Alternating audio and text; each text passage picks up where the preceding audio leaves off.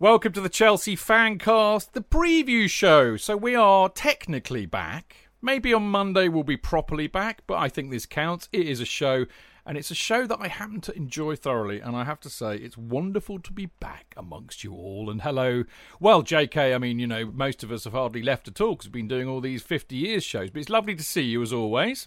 It's great to be on the show with, once again, such esteemed company, and I've got a really good energy bar here, so I'm on fire. Yeah, I'm holding my nuts, obviously. Obviously. There we go. Knob gag early. It wouldn't be the FanCast. So they are cashew nuts. Before you were questioning, really, what big nuts, Chidge. They what? Very big nuts. They're big nuts. Yeah, I like big nuts. You know, more than a handful's enough, as they say. Anyway, Dan got some plums. Have you got plums, Dan? No, I haven't got plums. I've just got some wine. You've got some wine. There we go. So we've got the wonderful Dan Silver, as you've already figured out, on with us tonight. Lovely to see you, Dan, of course. Obviously, I've seen you a little bit, but not enough over the summer. Yeah, absolutely brilliant to be back, and absolutely so excited for tomorrow. Yeah, I know. I can't wait. And last, but of course by no means least, as everybody should know by now, we have an esteemed journalist with us for the first part of the Friday night preview show. And we've got the wonderful Sam Inkersole from Football.London. Evening, fellas. Happy new season to you all and to all the listeners. It's great to be back, and thanks as always for having me on. Always lovely to see you, Sam, and thanks for putting up with my nonsense of a Friday that goes into your wonderful publication every week. Some people would call it a column. I will say no more than that because we've already had a few knob gags. So I think I'll quit while I'm ahead. But yeah, mate, thanks for looking after me in the summer. I hope. Actually, I'm really quite pleased with how that over the line one went down last week. Actually, it did really well. All of your columns have done well, to be honest, over the summer. People enjoy what you're reading, Good so God. Keep it up, mate. And we're more than happy to keep publishing them as well. So yeah, no, they've been doing some good numbers for us over the summer. So yeah, really appreciate it. And do you have an appreciation icon at the end of your the end of your columns, to use that word again, in the magazine, so that we know that Chidge has done well, or is it just a numbers thing? I can take some screenshots off of our little off of our targets, and I can actually get Chidge's targets himself for the numbers that he does. I can sort it by author, so yeah, I can send a screenshot around at the end of every month and see how he's performing compared to me, especially. I can see how he's getting on. I thought you were going to say you want a picture of Chidge's column. No,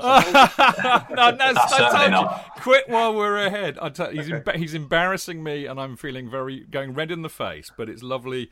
Thank you, Sam. That's very kind of you. You're very welcome. I mean, I really didn't. It sounds like I teed that up for a bit of self-congratulation. I was really just very delighted that the over the line piece, which I knew was going to be very different from what I normally write, very esoteric. And I love you boys for actually letting me. What the listeners don't know is that I'm in a WhatsApp group with Adam and Sam, and I quite often tell them what I'm thinking about writing. And I actually, in effect, asked for their permission to do this piece because I knew how esoteric it would be, and I wasn't sure if it would go down well at all. And I was delighted to see that it did. I wasn't angling for praise, honestly. So there we go. Anyway, enough of my embarrassment. We'll get on with the show.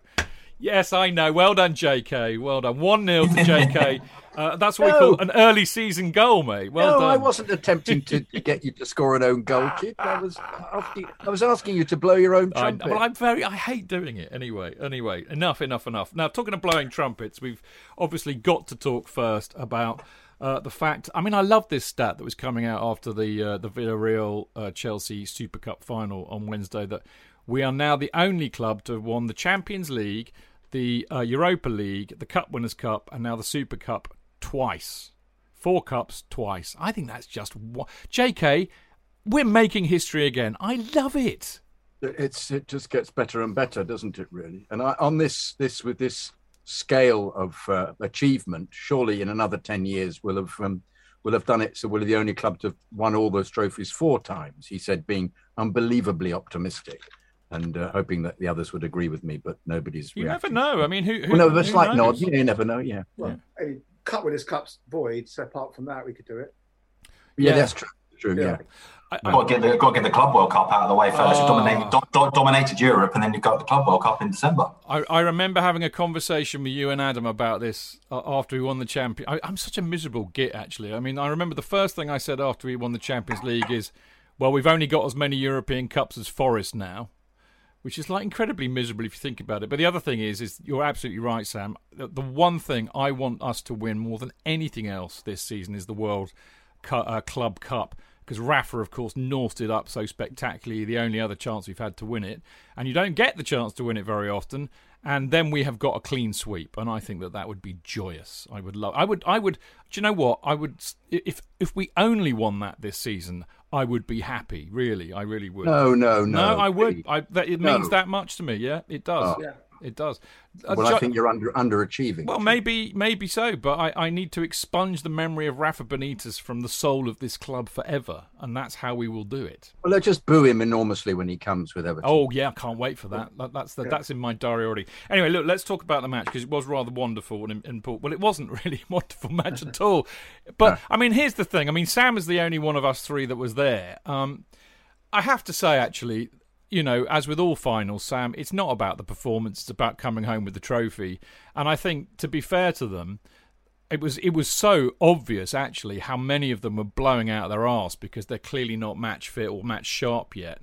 So I think there's a lot of mitigation. I actually think, a bit like Tommy T said, it was, you know, with some mitigation in respect to that, it was fantastic, actually, that they had the, you know, the team spirit and the collective will to get over the line that they did, actually. Yeah, you took the words right out of my mouth, really. It was good to see how Chelsea could actually really dig in, and they did have to dig in because Villarreal were very good in that second half in Belfast. Chelsea almost played them off the park in the first.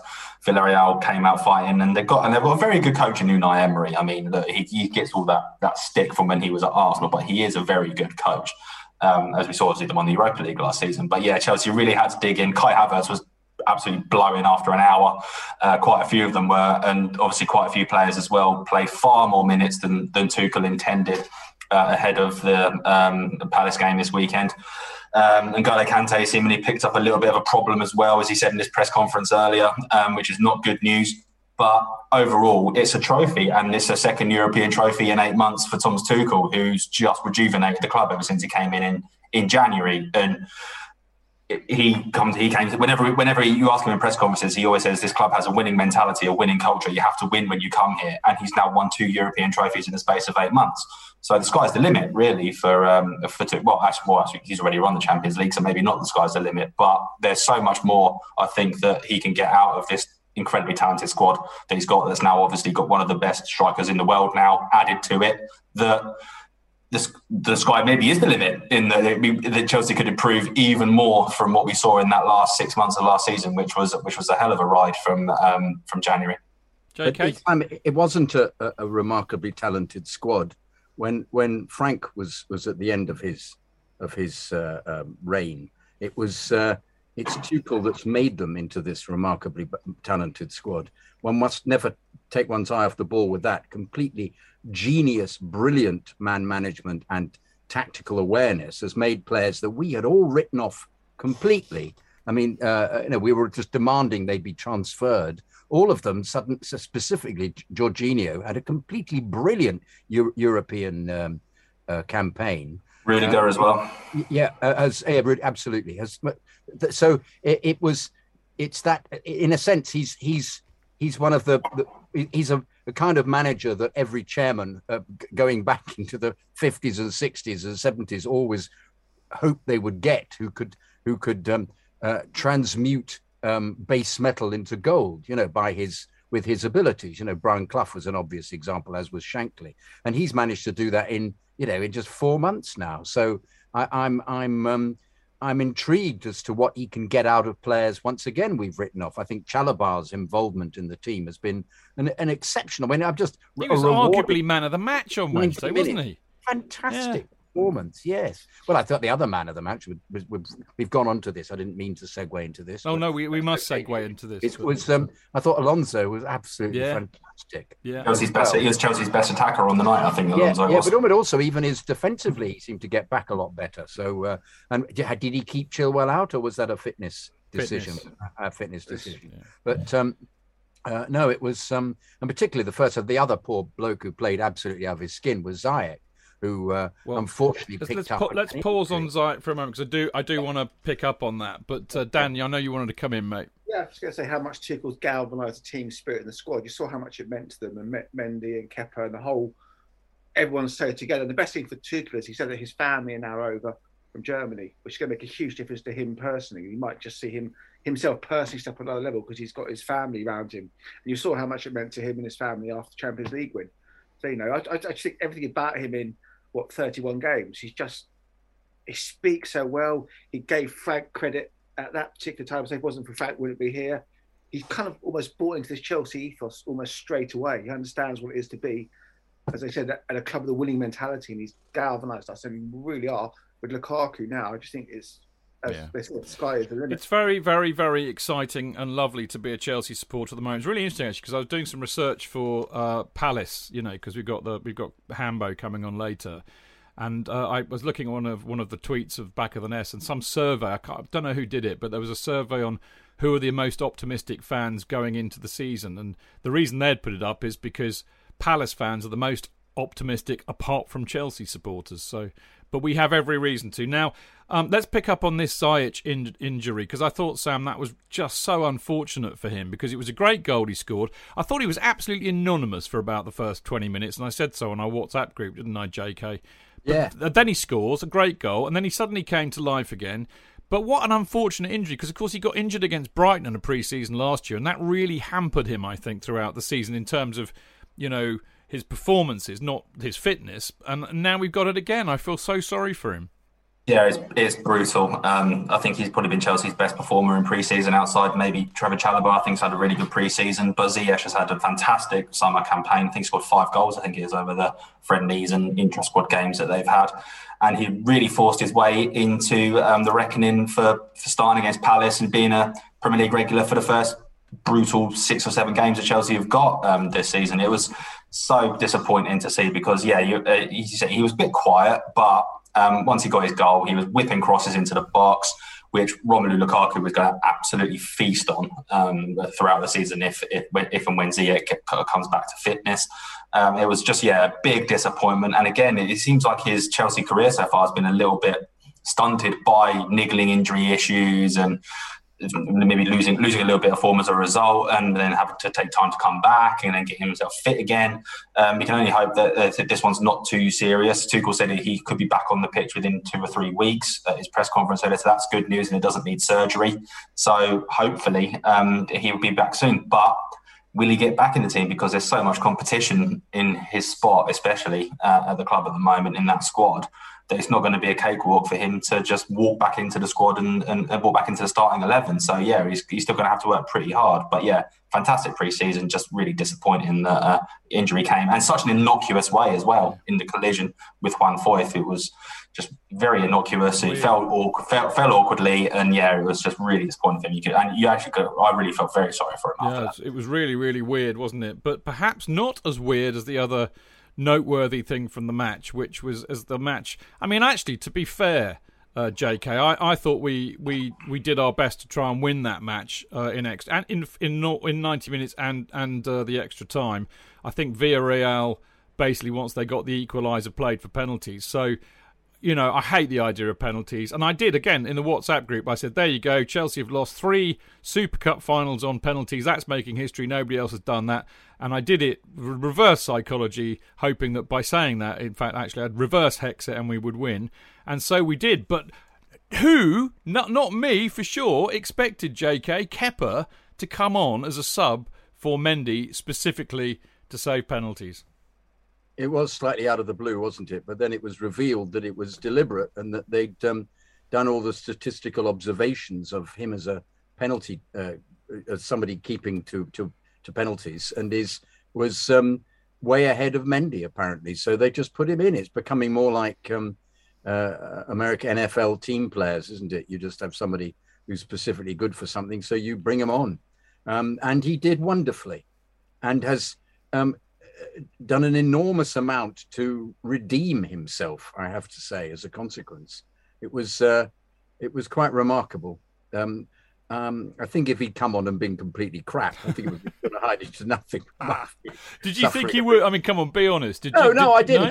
I didn't. Fair enough. I presumed that there's always the possibility he could have, done a Dimitri Karin and then dived the wrong way for every single penalty, as we used to watch with great joy. But for those who don't know, Dimitri Karin, Sam, was Chelsea keeper in what was it? 1890 90s. Yeah, 90s. He signed, I think. 90s, yeah. But yeah, no, he wore tracksuit bottoms, didn't he, Dimitri Karin? He did. Yeah. And he had a great song. Karin, Dimitri Karin, Dimitri Karin, Dimitri Karin. Oi! There you go. See? We've always got a song, Sam. You should know that by now. The new Kai Havertz one got a lot of airtime midweek. I'm loving that a lot, actually. That's brilliant. That's absolutely brilliant. I'd love to know who came up with that, and they deserve a medal for that one. Dan, I mean, like me and JK, I mean, I have to say, I was so delighted for Kepa after everything that he's been through, that he had his personal moment of glory there. But I'll tell you what, mate, you know, something that was sticking in the back of my mind, call me an old cynic, but I was thinking, you know, at the time in the Man City League Cup final when he refused to come off and Willy Caballero was warming up, I remember I turned around to Psycho Phil, I said, he's going to bring Willy on to do the penalties because Big Willy is way better than anybody at the club at saving penalties, right? And Phil said, yeah, I reckon you might be right. And then it all kicked off, didn't it? Because Kepa refused to come off. And then afterwards, everybody denied it. Everybody, I bet you anything you like, that was their plan then, you know? So, interesting turnaround, really, if you think about it. Yeah, I think 100% there was a plan. I mean, I know Kepa went down and you thought it might be time wasting, then he wouldn't go off. But it was definitely the plan. I don't think Sarri had the dressing room under control. As any strong manager would say, Kepa, right, you're off. Because the referee said to Sarri, join him off. And he said yes. And stalemate. But no, it's great for Kepa. He's had a really tough 2 years. You know, his first season he did okay under Sarri, he won a UEFA Cup, and then under Frank with no defence, he just got beaten like every shot. I think he has some personal issues as well, which probably affects him. But it was so good to see him happy and smiling and ingratiating with the squad. And actually, really, just as a kind of off at a tangent slightly, when the United signed David De Gea at a similar age, it took him 3 years, 3.5 years before he became a very good goalkeeper. So they signed him as a skinny 22-year-old from Atletico, and then suddenly he bulked up and became a really, really top goalkeeper. So maybe Kepa with a 7-year deal with a view to maybe he will become the potential. They're going to keep him on then. They're going to keep him on, Dan, and wait until no one will take him develops. Nobody will buy him. I know. Even Divine. But if he turns out to be De Gea in a year's 18 months' time, then no one's going to complain. Well, he's got to get in though, Dan. And Mendy, Mendy is, I'm afraid, on the evidence that I've seen with my own 2 eyes, he is much better keeper. But there you go. No doubt. Right, I'm gonna move it on because we've got a couple of really important things to talk about. One of them is going to heavily involve you, Dan, on the M8, the Matthew Harding Lower shambles, because I know you've been front and centre on that with the trust. But before we do that, I just want to. Talk to Sam about the arrival even of Lukaku, because these poor boys all summer, like Adam and Sam and Liam and Simon Johnson, all our other mates who write in the media, have been like chasing their tails all summer about who the bloody hell Chelsea are going to be signing, and getting loads of grief from us saying, "Oh, you all make it up. It's all a load of bollocks, you know." But you've got one right, Sam, and he is definitely coming. And tell me about it from your perspective. Well, it's pretty simple and straightforward in that it fills a gap that was sorely needed to be filled by Chelsea after we saw what last season under Tuchel in that last 6 months. Goal scoring was an issue, creating chances wasn't, but goal scoring was. Obviously, Kai Havertz being deployed as a false nine, it worked on some occasions, it didn't work on others, but Chelsea needed that elite goal scorer to push them over the top, and they've now signed one of the best strikers in the world. It's up for debate who is the best in the world. You've obviously got Erling Haaland, Robert Lewandowski, Harry Kane, and Lukaku's certainly in that mix. So if you're going to, and you have to pay the big money to get that, hence Chelsea smashing their club record fee to sign him. But if you want the best, you have to pay the best money, and that's what they've done. And the biggest thing is that Chelsea quite clearly needed a striker. They've gone out and got a striker, but there are some people that you could probably put them in the equation among title favourites this season. But I think now that you've got Lukaku in there, you can firmly put them in that equation that they'll be up there as title favourites. Tuchel just said earlier on that he doesn't believe they are because they finished fourth last season. But when you bring in someone with the ilk of Lukaku at 28 in the prime of his career, scoring goals for fun at Inter, at a club he loves and knows already as well, which is a massive thing as well. It's just a great move all round. And I think, with a manager that wants him as well, Lukaku strikes me as a player that wants to be loved by his manager. That's arguably why he left Manchester United when Ole Gunnar Solskjaer seemed to go more towards Anthony Martial, that Mason Greenwood, Marcus Rashford, kind of that front three there. And he was forced out essentially. So yeah, it's a great move for Chelsea. It's a brilliant move for Chelsea. They've addressed an area that they had to this summer, and I can only see it paying massive dividends. He'll bag at least 20 goals this season, I'm sure of it. Yeah, I mean, I'll be very honest with you. I didn't like his attitude. I mean, it's so hard to say because we weren't there and we don't really know, and we all know how toxic Mourinho became. But I didn't like the fact that missing that penalty in, ironically, the Super Cup final against Bayern, and he just kind of bottled it really and wasn't prepared to fight for his place. And I didn't like that. And at the time, even when he was at Everton and West Brom and United, I still thought he was a bit of a flat track bully, that he doesn't have a very good touch and all of this kind of thing. But I'll be honest, I won't say I was wrong, but I will certainly say that he is a different player now to the one that left us. I mean, he is absolutely right. I totally agree with you, Sam. He's definitely one of the top 5 strikers in the world.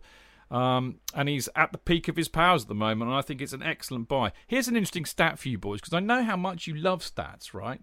Last season, Man City scored 83 goals, and we scored 58. So if Romelu Lukaku scores 20, we'll be 5 goals behind them. So I'm with Sam on this, Dan. I think he could make the difference next season for us. 100%. I think he's a missing piece of the jigsaw. Is what we needed. And also going back to your point about flat track bullies, we struggled so much last season against inferior teams. Therefore, if we have got a flat track bully, problem solved. I don't care if he doesn't score against City or Liverpool, but if he gets 2 goals against Palace or 2 goals against Southampton, they'll give us the 3 points. Who cares? That's what we're lacking. He's on. Physically, he's in the Viali Hughes mould for me, which he sees the goal and he has a dip and he's got a decent shot. And he's going to get so much service from like Reece and Ben Chilwell and players like that. I think he's going to be massive. I think he can even hit 30 goals this season. I think he's going to be huge. Physically, superb. However, what? Merchant of Doom, Jonathan Kidd. Oh, dear. He didn't have a very good European Championship. Good. He went home early, being nice and fit. He's not English. He plays for Belgium. He scored a few times. He scored a few good goals there, JK. But Belgium didn't have a very good tournament, did they? That's what I mean. They weren't very good. Squad games. But don't you feel that the whole picture would be better served with another midfielder? I think we definitely need a player. I mean, from what you've heard, even Tuchel himself said we're scouting someone. Did you hear him say that? Sam, are there other irons in the fire? I think Aurelien Tchouameni is probably one they're looking at from Monaco, because Declan Rice is looking very unattainable this summer. No surprise in that, because he's going to cost. He'd break Chelsea's transfer record again if they wanted to sign him this summer. So I think Tchouameni, who's very raw, don't get me wrong, but he played 36 games, I think, for Monaco last season, out of 38, and the only 2 he missed was because he was suspended for them. There is interest there in him. I think he'd be a fantastic signing. I also think Declan Rice would be a brilliant signing if they could get that deal over the line, but West Ham don't need to sell, as simple as that. So that's very unlikely. But part exchange players, we gave them like 2 or 3 players, would they actually consider it?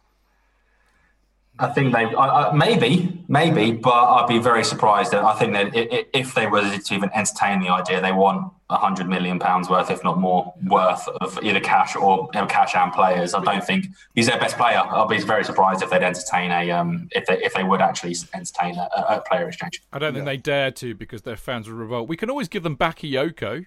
I'm sure they'd love Bakayoko, wouldn't they? Now listen, I'd love to do a whole. I've kind of dropped a ball here, really, haven't I? We should have got Sam on or Adam on a Monday show, which I failed to do, actually, but because we could have a real proper chat. Ever, all season? Well, no, not at the moment, that's all, at the moment. I'm trying to give you guys a go, for God's sake. They always come in on a Friday, because that's the whole point. But anyway, enough. we really need to talk about what's been happening the last 2 days. Of course, in typical style, in terms of my recent involvement in the Trust, when anything huge erupts, I am otherwise engaged. And yesterday I was otherwise engaged, sitting in the grandstand at the wonderful home of cricket, which is Lord's, watching England being utterly outclassed by India. I was there today, Chidge. I thought you might have been. You had a good day today. I mean, me and Simon had to basically grit our teeth and applaud the fact that the Indians are rather good at cricket whilst we're rather shit. But anyway, as I was doing that, I fannied about on my phone, as one does in dull moments of play, to find out that there's an absolute shambles going on with Matthew Harding lower, and basically the Trust obviously got involved and released a statement saying how annoyed they were, amongst other things. And then, of course, today we've got the final confirmation from Chelsea at about 3 o'clock this afternoon that 908 supporters who have already bought tickets for the Matthew Harding lower will not be able to go tomorrow because the rail seating that they've been installing over the summer, which is a great thing. I mean, the irony of this was as Sam knows, I was going to be doing this great piece on how bloody brilliant it is to have rail seating at Stamford Bridge. I did an hour-long interview with John Darch, who is the leading campaigner on it and has been for 16 years. I spoke to people at the club as well, and I had to bin the whole flaming lot and write this excoriating piece on Chelsea and their incompetence, which Sam will get sometime tonight and probably will need to get his lawyers to check. No, I've tried to be fair and even-handed about it, but the bottom line is that they haven't finished putting the rail seats in, largely because of supplier chain issues, which of course is a problem generally in manufacturing at the moment in this country, and I do have sympathy with them for that. But that's pretty much where it stops, Dan. Where are you and the Trust on this at the moment? I mean, from the club, I mean, you think a £1 billion company would have some sort of contingency plans, or maybe said the Premier League, can we have an away game first, just in case? It's just been absolute disaster. Listen, blame who you want, but ultimately you've employed a contractor who's had issues also with Wolves and a couple other clubs to complete a job or give a deadline, and they haven't done it. 906 supporters. Could they park them elsewhere? They're still selling corporate tickets. They just really hampered so badly. They should have said to the Premier League, must have an away game first, just in case the work's not done. Because Liverpool, when they had their stand done, I think their first 3 games away from home. So there has been, that kind of thing in the past. But there's a lot of the Chelsea fans help people out. I've seen all over Twitter people have been finding tickets here, there, and everywhere.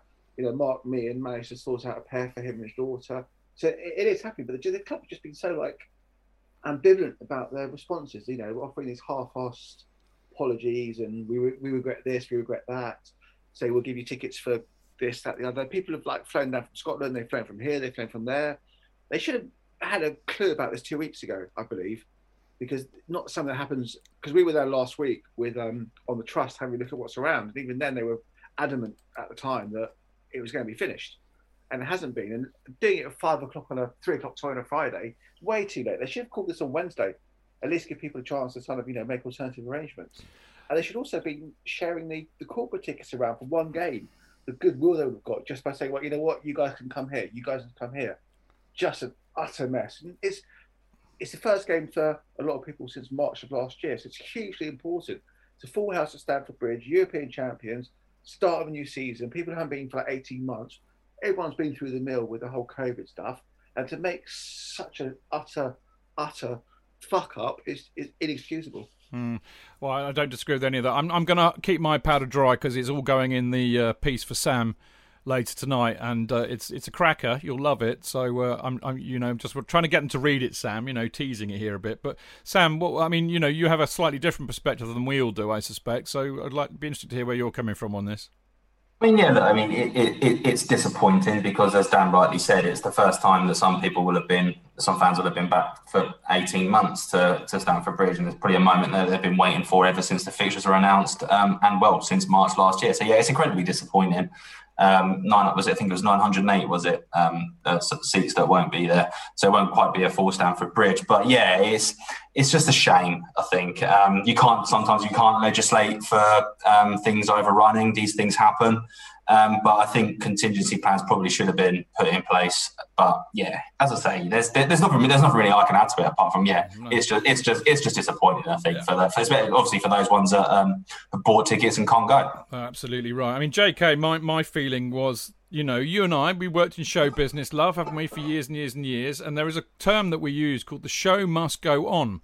And I remember when I used to make TV programmes, non-delivery was never an option. You did whatever you had to do to get the damn thing on air. And the phrase that I would use is what a complete fuck up, other than show must go on. But yeah. But you know what I mean? I mean, non-delivery is not an option in our business. So why should they get away with it? And why aren't they trying to reallocate these or relocate these supporters in other areas in the ground where there might be seats free, or even you and I both know that a lot of the corporate hospitality boxes are never all taken up. They should. Well, in fact, the whole of the west stand, the middle, is rarely full.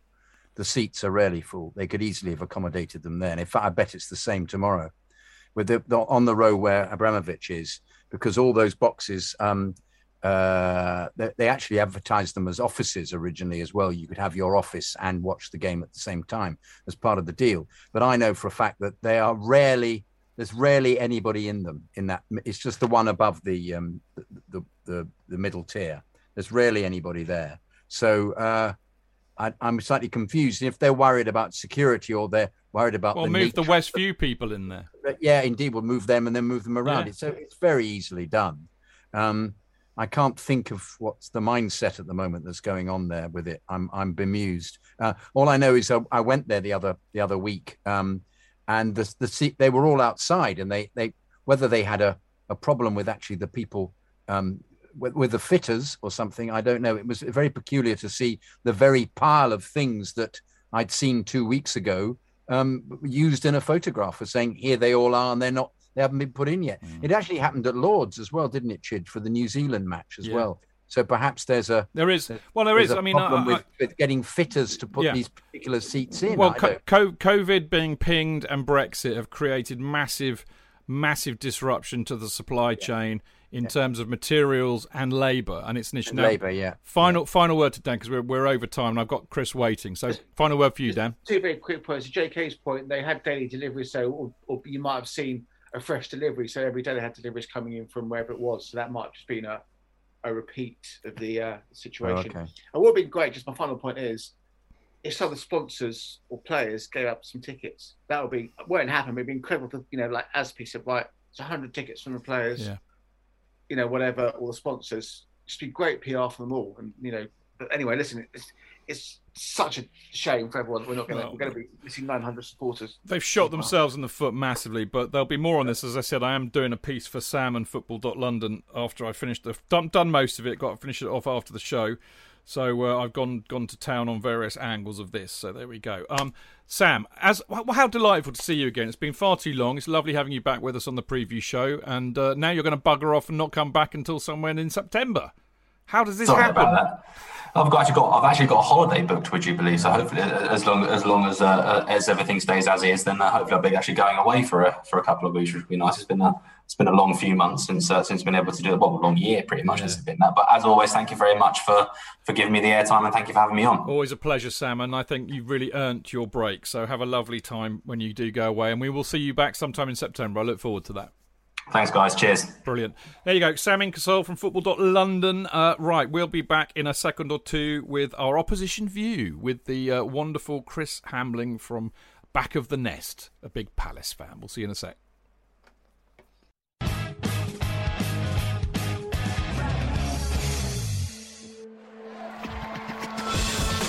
Real fans, real opinions.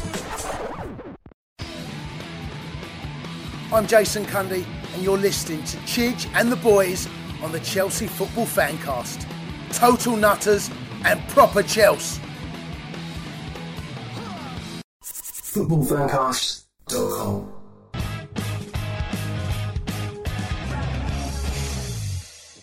Right, welcome back. This is the Chelsea Fancast preview show, the Friday night preview show with me, Stanford Chidge, Mr. Jonathan Kidd. Boop. Lovely to be here. And the ever so lovely Dan Silver. Hello. And now it is time for this. The Opposition View. That's right, Opposition View, first of the season, and I'm delighted to welcome back for the first time this season the lovely Chris Hambling from Back of the Nest. How are you, Chris? Fantastic, thanks, Chidge. Very much looking forward to chatting with you guys, and very much looking forward to a very different Palace this year, I have to say. Well, we name-checked you and it earlier on in part one, actually, because I was whizzing through the Back of the Nest Twitter earlier on, and you put up some piece, I don't know what it was or where it came from, but it was a survey of supporters that revealed that, apart from Chelsea supporters, Crystal Palace supporters are the most optimistic in the land for this season. Is this true? Yeah, it is, and I think it's a reflection on how the last couple of years, at least, have gone for us. Things had got incredibly stale under Roy Hodgson, and I think neutrals looking in will be probably more appreciative and respectful of the job he did for us than we are, because the last 2 years have been very, very hard to watch. You guys have all been there. When you're turning up each week watching your team, or in the case that we haven't been able to turn up and watch our team, but when you're seeing the same thing every week, you can predict the lineup before it's announced. You know exactly how the game's going to go. If we go a goal down, that's it. All that kind of stuff, and it became a real grind for us. So whilst we're really happy now. Now Roy's gone, we can kind of look back and say what a great job he did, stabilising us for as long as he did. What a fantastic man he is, and we don't have to kind of hate what he does at the club anymore. And it doesn't mean that we're looking at Vieira as someone who's going to come in and wave a magic wand, and we don't understand the risk, because there's massive risk with this level of change, but it's something different. And most importantly, it's somebody talking about playing positively. It's somebody talking about creating chances and scoring goals. And, having that as a primary focus is, it just feels like a new dawn for us. Obviously Vieira is the obvious first point to start. He's a huge name in football, as we all know. He's a fantastic player, if you're an Arsenal supporter anyway.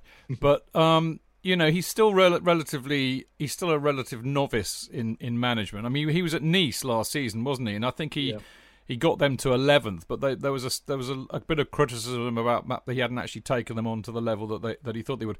Is he a gamble for Palace, do you think?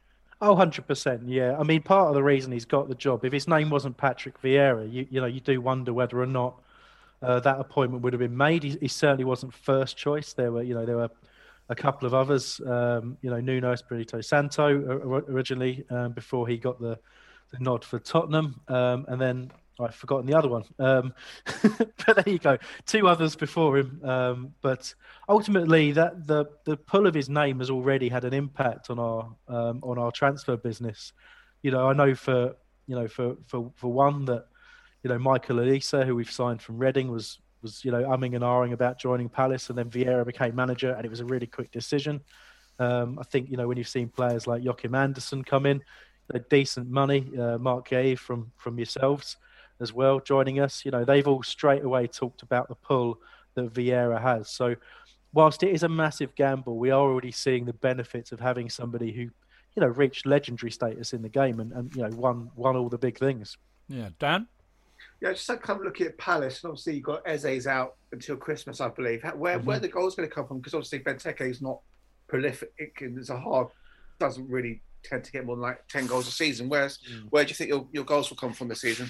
Well, first and foremost, it's definitely an issue and one we've been trying to fill over the course of the transfer window, and getting another out-and-out striker in there, because whilst it's interesting you talk about Benteke, it kind of went under the radar that he finished the season with 10 last year after scoring nothing for 3.5 years. But all of a sudden, there was a shift to basically real basic stuff, getting the ball in the box, crossing to Benteke's head, for example. Yeah. One of the best headers in the game, wins so many aerial challenges. And if you give him a headed chance in the penalty area, likely he's going to put it away. So all of a sudden, the shift to that, as Roy kind of knew his time was up and took the shackles off a bit, he was a different man at the end of last year. So I think start of the season, we are relying on Benteke and Zaha to score the goals. So that's where Vieira's comments about chance creation come in. We weren't really creating enough under Roy Hodgson for anybody to succeed. And if you look at his time at the club, you can actually trace Benteke's complete drop off as a footballer, let alone a goal scorer. To Roy's management style, Did he cramp Zaha as well? Do you think, Chris? 100%, yeah. And it's interesting. They moved Zaha around a lot to try and find a way of freeing the responsibility to defend from him. So he played central in his best football under Roy, but we kind of lost the system there. Roy's 4-4-2 with Zaha up alongside a Benteke or a Batshuayi or someone like that just wasn't effective. The central midfield was way too weak, so we lost the ability to create chances in that formation. So anytime Wilf scored, he had to do it on his own. And when we switched to the 4-3-3, which Vieira's employing now in pre-season, Wilf had to do all the defensive work down the left side. And in particular, covering Patrick Van Aanholt is a full-time job for anybody because he doesn't know how to play left back. He just wanders all around the pitch. He's now departed for Galatasaray, so we've got a bit more of a reliable fullback in Tyrick Mitchell now. So Chris, who else has gone? I mean, loads. So Gary Cahill's gone, obviously. Wanted a 2-year deal on big money, and we weren't prepared to go, so he's gone. Scott Dan, former club captain, has Captain gone Dan this week. Yeah. He's a decent player. Has he gone? Where's he gone to? Do you know? He hasn't got a club yet. I mean, rumours Really? are Bournemouth, and he's had fitness issues the last few years, but still a really good player. We've lost Andros Townsend on a free.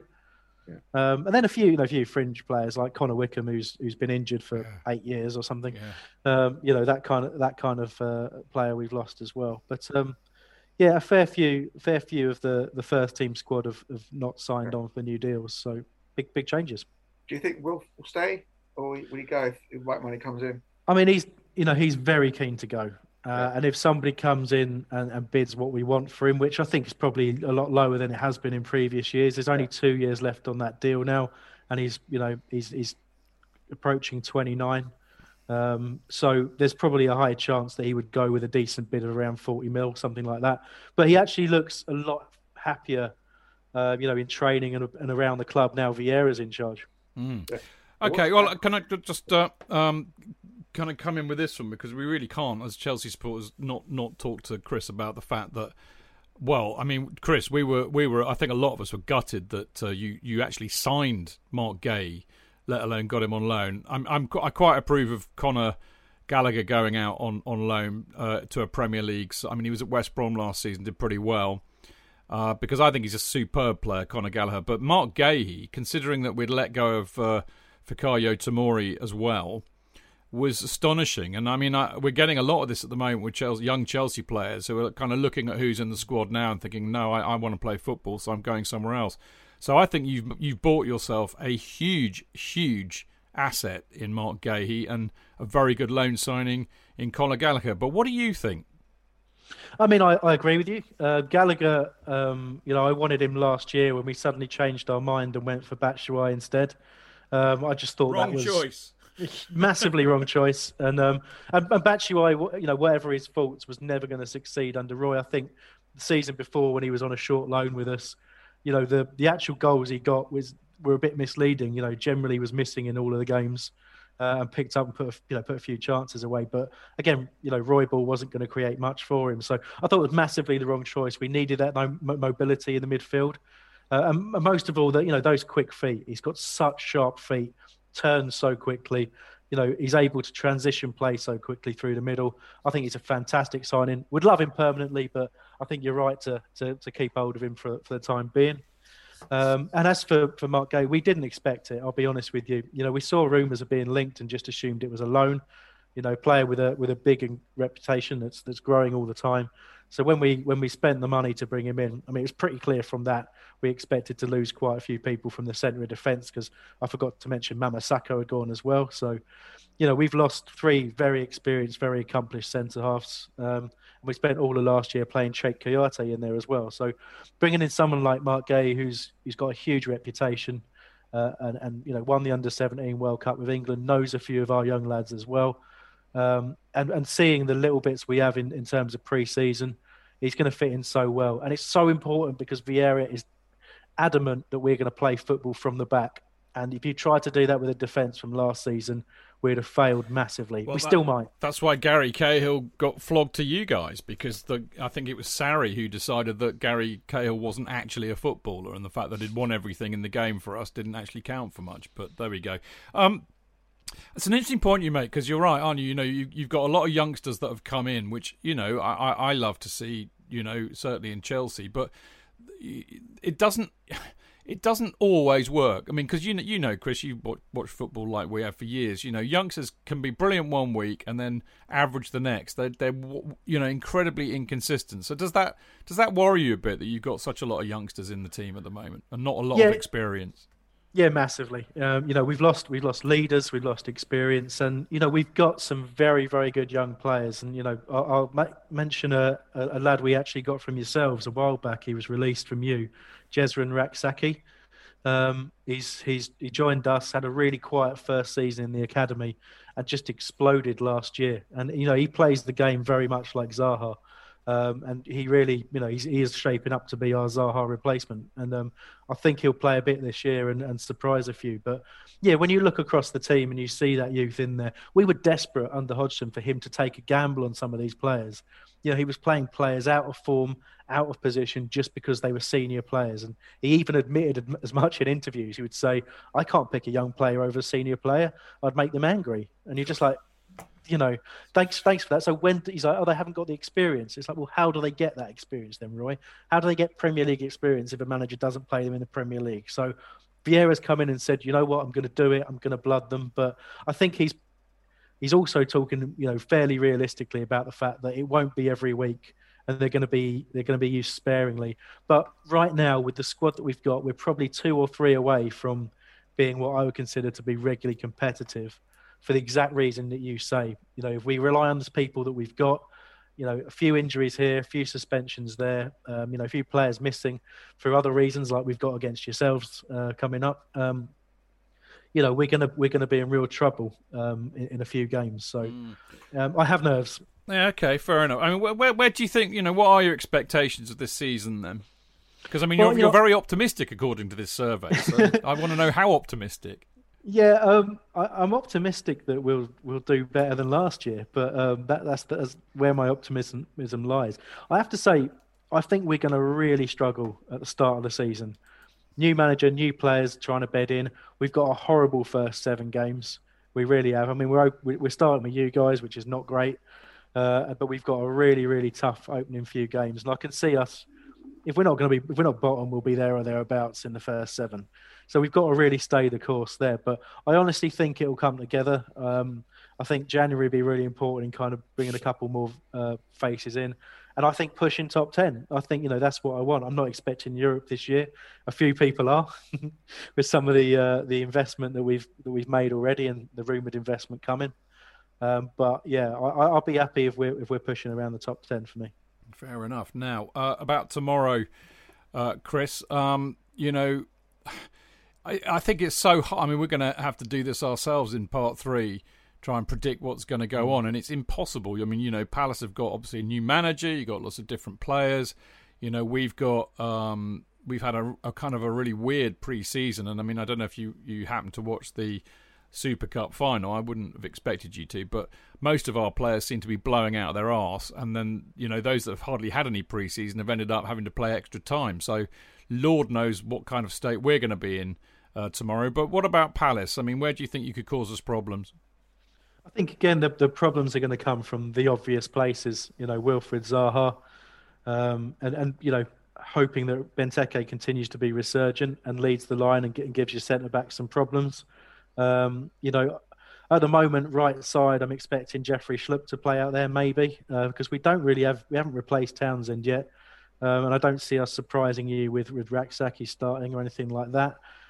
So it really just depends on, you know, the sort of critical area of central midfield, and the reason that's critical is obviously Gallagher can't play against you, and Luka Milivojevic won't be there, our captain, because of personal reasons. And we're not expecting to see him for a while because of a family issue that he's had. So we're actually very thin on the ground in central midfield. So it'll probably be Gyro Riedewald and James MacArthur starting in the middle. and with Schlupp the other side of him. And then I start to struggle as to what we're going to do. So I think as an attacking force, we're going to find it problematic against you. And I'm not sure we're quite organised enough to hold you off yet. So I honestly don't want to be negative, but I think it's a good time to play us. Even if you struggled pre-season, I think we're not going to know exactly, how to play against you with the players that we got right now. Is Anderson in the frame? He is, yeah. He's trained for about a week now. So he had a very decent season at Fulham actually last year. Decent player. Yeah, superb pass with the ball, and he loves a long diagonal. So it'd be like having Damien Delaney back for us. So can't wait for that long diagonal ball to Christian Benteke, nods it down for Wilf. I think that might be our route for that game. I look for a resurgence of Zaha. I think Zaha a few seasons ago was exceptional when he was being linked to so many other clubs, and I just haven't quite seen it. You see elements of it, and he gets very frustrated. I've always thought he was a really talented player. He just needs an environment where this may be the one this season. This may be it. As I said before, he didn't flourish under Roy at all. No, whereas, not at all. If somehow he's given it an opportunity, I hope that he gets back to his best, because he was an exhilarating player 3 seasons ago. Blimey. Excellent. Yeah, I mean, it's about having somebody who wants to get the best out of him. I think he's had the mantra from Hodgson, and it has helped him to some degree, but the mantra of it's all about the team, it's not about you. Do the work first, which is great advice for a kid, but for a player in his prime years with that talent, I think it's been a waste. And he's had some hostility from Palace fans as well as away fans for his attitude on the pitch, because he's cut a very disconsolate figure at times. He's got angry openly with teammates and coaches. But that's because he demands such high standards. Okay, Chris, what worries you about Chelsea for tomorrow's match? I mean, everything. Apart from everything. Yeah. Apart from everything. I think we played, obviously, the couple of times we played you last season, early doors, you were obviously still a Lampard team, but still worked us over pretty well, and just took advantage of our weaknesses. And then obviously later in the season, similar. I just think that the talent you have in your squad is immense. Havertz worries me. I think he's a really quality player. I don't know how consistent he is. I don't see enough of Chelsea to say whether he's consistently brilliant, but I thought he was superb against us. And again, the physical size of the lad as well. Just for someone with that much talent to be that stature as well, he's a sort of player that tends to do well against certainly the aging lineup we had last year. So it's a bit of an unknown for me. I mean, but the quality you have, I think we've looked really ropey at set pieces pre-season. So Mount's got great delivery on him, and you've got people across that team who can put a great ball in the box. Chilwell, if he's playing left side, quality cross on him. There's a lot of opportunity there for you to hurt us. And you need someone to get on the end of it, though, Chris. That's the trouble. Yeah, I guess that. I mean, I guess that might be the case. And obviously, Lukaku deal not quite finalised in time. So, so I don't know who'll be playing up front for you. Well, that 4-1 back in April. It's interesting you mentioned Havertz, Chris, because I think a lot of us would think that was the game where Havertz really kind of looked like the player that we'd bought, because he'd struggled a lot during the season. He was late arriving, then he got COVID, so he wasn't really right for quite a while. And then, of course, he went from Frank Lampard to Tuchel. But that was the match, I think, he really, stamped his name on Chelsea, because he got a couple of goals, I think. But he was, as you said, Chris, he was outstanding. And, I mean, where he's gone from there, I mean, scoring the winner in the Champions League final, and he looks the real deal to me. So I think he can score. I've got no worries about that. But I do agree, with Jonathan and the boys. We need a striker, and sadly, the one we've bought won't be able to play for you play for us against you tomorrow, which might do you a favour. But we shall see. How do you see it going, Chris? Give us a prediction. I'm going to go with a healthy 2-0 for you. I have to say, and that's me being generous. My head's going a bit all over the place with it. Hart says, Vieira masterclass, and we outthink you and we outplay you, and fantastic. But head is very much overruling that, and I think it'll be relatively comfortable for you. I think the only factor will be, match fitness. Who's the sharpest, and if we're a bit sharper than you, that there might be a way into the game for us. That, my friend, is what worries me. But I shall be talking about that with the chaps in part 3. But before that, we need to say thank you so much, Chris. Lovely to speak to you again, by the way. And I used to love talking to you when we were on Love Sport, actually, many years ago now. But it's lovely to have you on the FanCast, as always. I wish you tremendous luck for the season, but obviously not tomorrow. Thank you so much. Best of luck for you guys too, and pleasure speaking to you. Yeah, you too, mate. Chris. Take care. Brilliant to see you, Chris. Thanks very much. Cheers. Goodbye.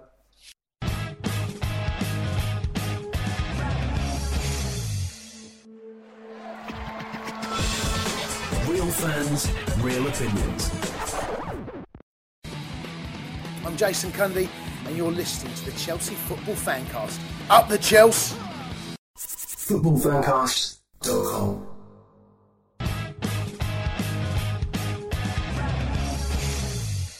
Welcome back. This is the Chelsea Fancast, the Chelsea Fancast Friday night preview show, to be precise. And of course, I have the lovely Jonathan Kidd with me, who's been at Lord's all day today, like I was yesterday, JK. Shame we weren't there on the same day. Yes, I didn't know. You never told me. I'd have turned up. I know. I'm sure I did say something. I'm sure I wittered on about the fact I was going to Lord's. You there again? No, we no longer have season tickets. So Dad basically bought a couple of tickets for the grandstand, and then he decided not to go. So I took my best chum Simon, who I'd just spent 4 days with in Nottingham. So there you go. But I saw some lovely people while I was there. It was all good, apart from England being dire. But there you go. You had a good day today, though. You saw some good cricket today. Yeah, watch Root be supreme. Root's a wonderful player. I was there for his century in Nottingham last week, and of course, it's brilliant. Sorry, it was the best century I've seen him make. It just makes it so easy in comparison with everybody else. You've got the amount of time to play. Poor old Sibley farting about. The Vicar of Sibley, as I call him. Yes. the victim of Sibley. Awful player. Awful, poor man. Awful. Plays in front of his pad all the time. You just keep thinking, well, he's going to get out of his depth, mate. And then poor old Hamid came in, and I missed that, but I heard about it. Oh, poor boy. Yeah, we've all been there. Anyway, JK and I should shut up talking about cricket, because it's not a cricket. I'd love it to be a cricket podcast, but it's not. So, and JK and I need no excuse to start talking about cricket. So there we go. We've also got, of course, the ever so lovely Dan Silver, who, of course, I do know for a fact likes his cricket. Although when I went to Lord's with him, we spent most of it getting very, very drunk in the nursery end bars, didn't we? We did indeed. Watch it on the big screen. It's like you heard the crowd cheer, then we looked at the screen and oh, there's a wicket. Yeah, we saw about an hour's cricket and then we just stayed in the bar. But there you go. Good to see you, Dan, as always. Right, it's now time for us to talk about the Chelsea Crystal Palace match tomorrow, our first game of the season, but obviously from our perspective. And you know, JK, I've been whinnying on about it for a lot of the programme. About our lack of... I mean, I feel for Tommy Tuchel, actually, because it's not of his own making. But, you know, he mentioned it in the presser today, different groups of players coming back at different times. And, you know, there's certainly the England boys and Jorginho and I think Silva, you know, have had very little pre-season. And it showed in the match against Villarreal. They really were not just blowing out their arse, but... You know, they weren't sharp. I mean, I've never seen Mount do as many poor touches in that Villarreal game than before. And yet he still did some terrific He got better. Stuff. He warmed up, actually. But his first 5 or 10 minutes was like, wow, who is this person? This is not Mason Mount. But that's match sharpness. They get rusty when they don't play. Yes. I just thought we were exceptional in the first half, even playing six players light from the Champions League win. Still thought we were great, but once again we've faced this problem of not putting the chances away. You know, the number of chances we had that went to players that you wouldn't associate with scoring goals. You know, like Zuma having a volley where he probably could have headed it and he would have scored. And I can't remember who else. There were a couple of others. I was just thinking, well, if you get a goal scorer, they're in. You're 3-0 up. It's the end of the game. You know? And we should have been. And I have to say, the other thing that really annoyed me, I thought Villarreal were rubbish. They were terrible. They're a poor side. Yeah. You know. Anyway, we should talk really about. But then they came back into it in the second half, and then. But I think emphasising even the ridiculousness of the way they approached it, having scored the goal excellently with a lovely back heel, they then just shut up shop, waiting for penalties. But do you think it's a worry for tomorrow, the lack of match fitness and sharpness? I think it's a worry not having anybody to put the ball in the net again like last year. That's a bigger concern for you. Yeah, because once again we'll create the chances, and I fear we might score one in the first half, and they'll be back in it, and they're capable of doing that. We've got some decent players there, and yet at the same time, if we do score a couple of goals, that's the end of that, So I mean, it's very much, I think, in a weird sense, it's probably a bit like the Villarreal match because Palace. Let's get this right. On paper, we should absolutely hammer them. I think on paper we should have absolutely hammered Villarreal, but I think that the lack of match fitness and sharpness is a great equaliser actually, and I mean thus it proved. I think look how well Villarreal played in the second half compared to us. So maybe that is a worry, but I have to say, Dan, I think the bigger worry right now is the loss of Ziyech because I think he's been brilliant in pre-season and was looking really good and really sharp. But I have to say the bigger problem, the biggest miss is going to be Kante because he's picked up a knock and he's definitely out tomorrow. Yeah, I mean, take Kante out of the team is always going to be a huge hole to fill. I mean, I think maybe it's precautionary because we've got, 4 huge games coming up after Palace, and you think, well, maybe on paper should be able to beat Palace at home even without Kante. We've got Arsenal, then it's Liverpool, then it's City, I think, isn't it? So you've got to rather have Kante fit for those games. Listen, it's pre-season, it's the first game, always a bit rusty. Get an early goal, change the whole dynamic. If it get to 30, 35, 40 minutes, still 0-0, then the kind of crowd get the back a little bit. We get a nice early goal, and I think we'll go on and win comfortably. I mean, Kante, we have to manage Kante now because he's 13. He's obviously prone to soft tissue issues, soft tissue injuries. To speak English. I like tissue issues, though. It was good. Tissue issues. God bless you. We should have enough to beat Palace. I think, as Chris was saying, they got key players out. They struggle to get midfield together. If we're on our game and on form, I think we'll win comfortably. Well, I think it's down to selection as well. Who's he going to pick? Let's get into the selection because I've got some ideas on that. But I think you both make some very good points there.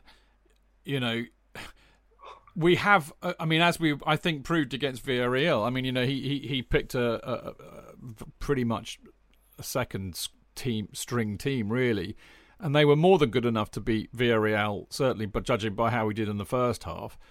But Jonathan, you're absolutely right. The same old. I mean, it was funny watching it. It was like deja vu all over again, wasn't it? They can't put the ball in the back of the net. They create loads and loads of chances and opportunities, but they cannot score. And 1-0 up, it gives them the opportunity to get back into the game. And again, that's my worry about the fact that we have a squad at the moment who are number one not fit, number two not sharp, and number three had players because you know what they're like nowadays with the coaching staff. They know exactly how minutes they want each player to play in each game to get them up to where they need to be because they know where that level is. And that's all gone up the Swanee because a lot of them played far too many minutes against Villarreal. I mean, the weird thing is, I love it. I love the fact that Tuchel did that, and Tuchel admitted actually that he said, "Sod that, my game management, squad management went out the window. I want to win this. They'll just have to lump it." And that's what he did, because I wanted to win that trophy, and I'm glad he had that attitude. But now he's going to have to deal with it. But the final thing, which is something he also mentioned in the presser, which again I agree with, I think the positivity mentally of coming home with another European trophy before the season has even started is huge. It's very different from when you win the Community Shield that nobody gives a shit about.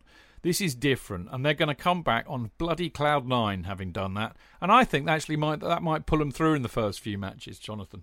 Unless this is the 1950s when winning the Community Shield was an enormous deal. Oh, wow.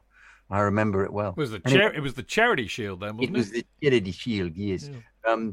I've forgotten your question now because I've been going on. Well, I think winning the Super League on Wednesday. Oh no, indeed, might actually pull them through. A good word for a fillip for them mentally, philosophically, and also you just saw the immense spirit in the side was utterly brilliant. I love it when they win a trophy and the players who haven't actually taken part at all go completely berserk as well. I find that very impressive because I'd have thought in other eras, people who didn't play resented the fact that they weren't playing, whereas it's now absolutely a squad set up, and he has instilled this this appreciation of each other's excellence. So it's a joy to observe. I'm just intrigued to see who he'll select. Well, you know what? He said this again in the presser today, Dan, and again something very interesting. I think that he's discovered something about the collective spirit, the team spirit that they have down at Chelsea. There's something he's really got into and really happy that he's found.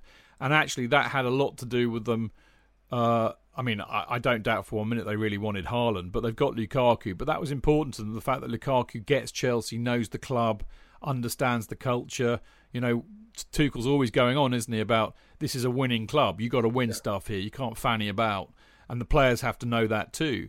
So, it's an interesting point, I think, isn't it? Oh, yeah, absolutely. Yeah, and also I think Lukaku knows the Premier League, so he's not coming in. No, exactly. As a novice, so he knows what it's all about. So he knows Chelsea. He's played at the very top level, with the exception of West Brom and Everton. Or he's played at United, Milan. He won stuff. He knows how to win.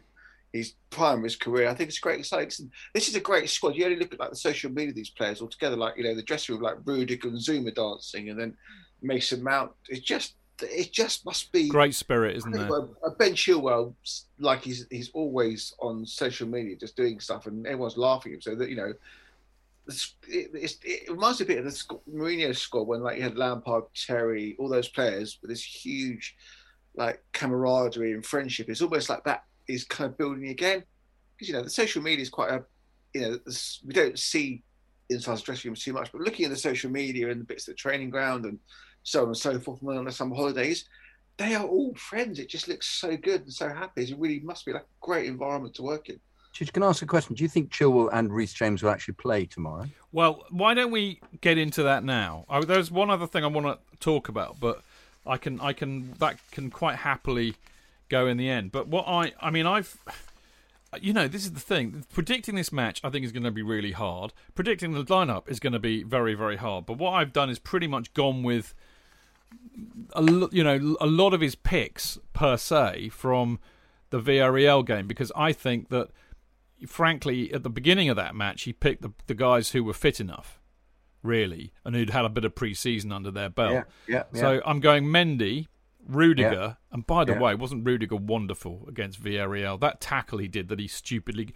That was never a booking, mate. I mean, God, what's going on? Anyway, Rudiger, Christensen, I think, rather than Zuma at centre-back. But he may pick Zuma because he may think Christensen's had too many minutes on Wednesday and hasn't had enough minutes pre-season. You could say the same about Aspie, although I would pick Aspie.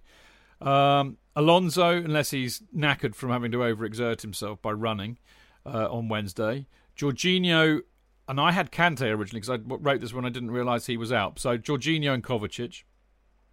And I think he'll go Hudson-Odoi on as a wing-back because I think he quite likes Hudson-Odoi there. I personally don't.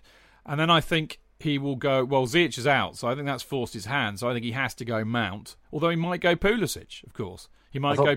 Pulisic had one of his annoying dribbles and losing it. Man, he's lost his mojo. I mean, since that injury in the cup final, he has not been the same player.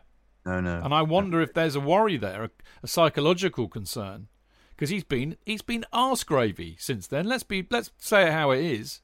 And I love the guy. I desperately want to see him go. I want to see that player we saw taking Liverpool apart in that mad game we lost 5-3 or something. Yeah. I mean, he was brilliant. He was our best player that season. I want him back. Anyway, I think he could easily go Werner, Havertz and Pulisic or Werner, Havertz and Mount. But the reality is I have no flaming idea. It is really hard to call. I find it very odd that we were all prophesying how good it would be if he had a pre-season with them because he hardly had any time with them at all. And he doesn't actually have one. And he doesn't actually have one. Yeah. Bloody international tournaments, mate. Yeah. What can you do? He's had some of the players back from early doors, like those that weren't involved in... well, the ones that are never going to play, like Drinkwater, Bakayoko, Rahman. Yeah. I think he'll probably pick his strongest team, try and get the game won early, then take players off. That's the thing he'll go. I think you need to start on the front foot. I think he'll go a strong team and then make substitutions towards... Does Abraham have a future at the moment? Are we thinking he'll get into this lineup? We've only got Lukaku. We haven't got any other strikers. No. Properly. But Batshuayi's arse gravy. He hasn't figured at all pre-season. Yeah, but the thing about Batshuayi is He's thick as shit tactically, but he knows where the goal is. His goal scoring record, generally where he's been, has been pretty good. International level, it's pretty good. We've only got Lukaku. We haven't got any other proper striker. So either Tammy stays and fight for his place, or we're going to bring in a secondary striker. So we can't go with just Lukaku for the rest of the season, can we?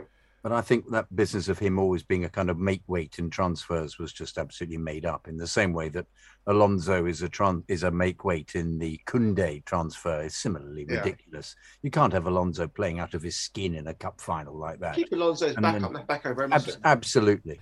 He was, Emerson is the likely one to go, I think. Well, absolutely, and he wants to go as well, apparently. But the interesting thing is, I mean, these are the squad numbers, right, which were released today. So it's not necessarily the squad, obviously, but I still think it's quite interesting. We got number 1 is Robert Fleck. No, we've got Kepa, Antonio Rudiger. They're all in numerical order. Okay, you're going to do that. I know. Yeah. Do you know his birthday was a week after mine? So he's the same age as me. I'm older than him by a week. Did you have the same goal scoring prowess as him? I did, actually. Yeah, I was shit. He was absolutely. I was going to say, yeah, pretty shit. I was shit, but equally lovable. Anyway, yeah, Kepa, Rudiger, Alonso, Christensen, Jorginho, Silva, Kante, Kovacic. Kovacic, interestingly, has got number 8. I think that's you can't give Kovacic number 8. That's Frank Lampard used to wear number 8. What's going on? Anyway, Kovacic has got number 8. Tammy Abraham, Pulisic, Werner, Loftus-Cheek, Bettinelli, Chalobah, Zuma, Mendy, Mount, Hudson-Odoi, Chilwell, Ziyech, James, Angerin, Aspie, Havertz, Emerson, Lucas Bergstrom, and Ethan Ampadu. Now, what is interesting about that, which relates back to what you boys were saying a minute ago, no sign of Barkley, Bakayoko, Batshuayi. Who else? Drinkwater, thank you. Baba Rahman. Yeah. Zappacosta. Yeah. So, I don't know how they're going to get rid of those 6 players that clearly the club don't want, or certainly Tuchel doesn't. Kennedy, another one, that's 7. Just give all free transfers, save the money on wages. Can't they just, rub them out and pretend they never existed or something? Oh, yeah, but the other, then they have to negotiate what they're going to get the other end, don't they? Yeah, but if you've got Ross Barker a free transfer, like a Palace could sign him, for example. Buy 1, get 7 free. Yeah, free the Chelsea 7. Yeah, there we go. Thomas Tuchel and the 7 Dwarves. It's a bit of a. I don't see how they're going to get out of that, but there we go. So anyway, look, we don't really know who's going to start. I don't think, because I think it's too hard to call at the moment. Until we start getting these players back fit, we're not really going to be able to do that, and then it'll be interesting. And of course, then the next big issue will be what happens when Lukaku turns up. Does he change the system? Who how does he? Who plays out of Havertz, Mount, Werner, Pulisic, Ziyech when he's fit? Who plays with him? It's going to be fascinating, but we're not there yet. Look, the one thing I wanted to pick up on, which we were kind of getting into a minute ago, was the importance of hitting the ground running in a league campaign. I think it's really interesting, isn't it? I mean, I always remember that horrendous 3-2 home defeat to Burnley, which really set the tone horribly for the season. On the other side of the coin, the 4-0 dubbing by Man United didn't actually set the tone for the season. Actually, the season wasn't too bad at the end of the day. So, it's a bit of a hard one to call, but I think they do need to hit the ground running. But I think they already have. That's kind of my point. I think they have hit the ground running. They've just won a European trophy. It's fucking superb. I mean, that's great. And I think it will carry them through for a few weeks. I really, really do. That's my belief. Dan? Yeah, 100%. It's just that you start the season with a trophy. And you can't beat that. All the boys had a great Euros. European champions 3 months ago. When we left Stamford Bridge last time, we won 6 European trophies. We're coming back with 8. This squad now has 2 trophies. That winning mentality, which Mourinho always went on about, winning mentality. They've got it now. They've won it twice. The squad's only going to get better. It can only go forward. Now Lukaku, we've got that striker we've been crying out for since Costa. It can only keep him clear of injuries. It can only go one way.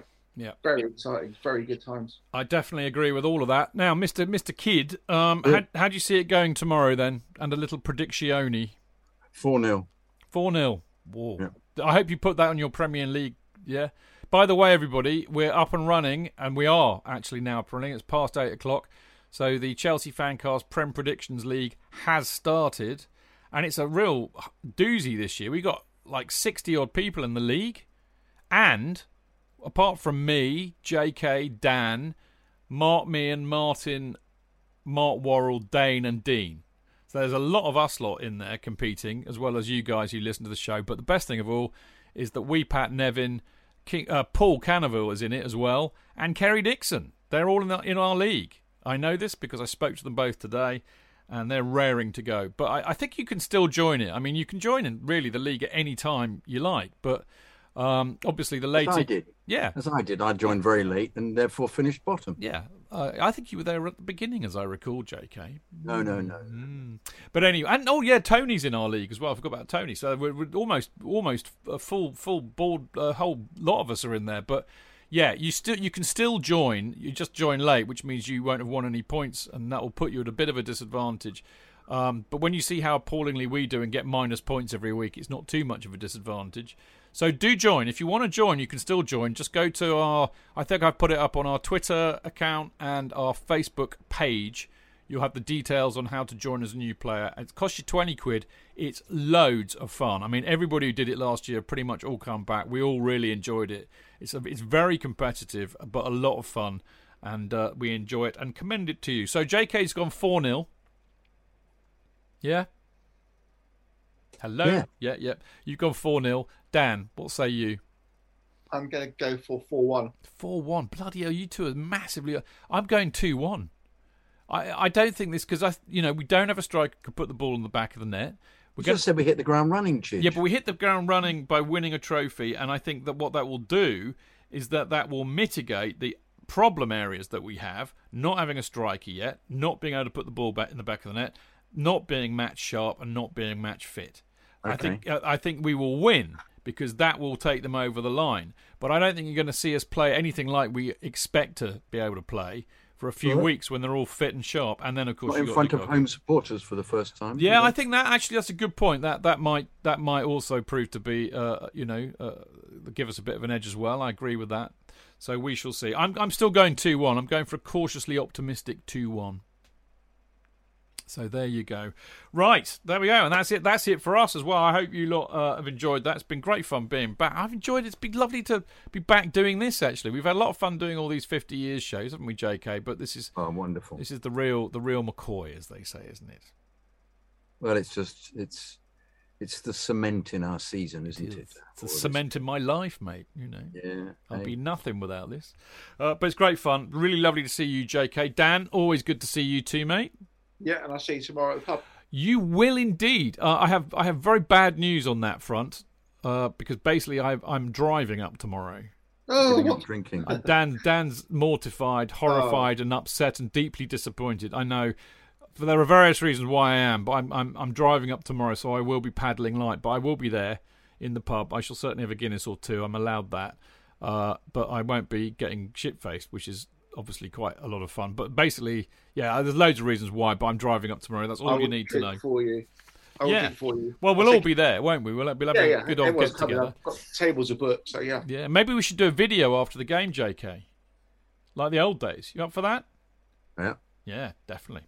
Right, there we go. So you heard it here first. Right, we will be back, obviously, on Monday, me and JK, for the first Monday night Chelsea Fancast of the season, and we will be joined by the wonderful Mark Worrell and Martin Wickham, and of course we will be looking back at the Crystal Palace match, and then we'll be back again next Friday, and I can't remember for the life of me who's on with me and JK. I do know that Adam Newson will be with us as well as the resident journalist. So there you go. Great to be back. I've really enjoyed seeing the boys and having you lot all in Mixler. Thank you for listening. See you next week. Until then, keep it blue, keep it carefree, and keep it Chels. Up the Chels!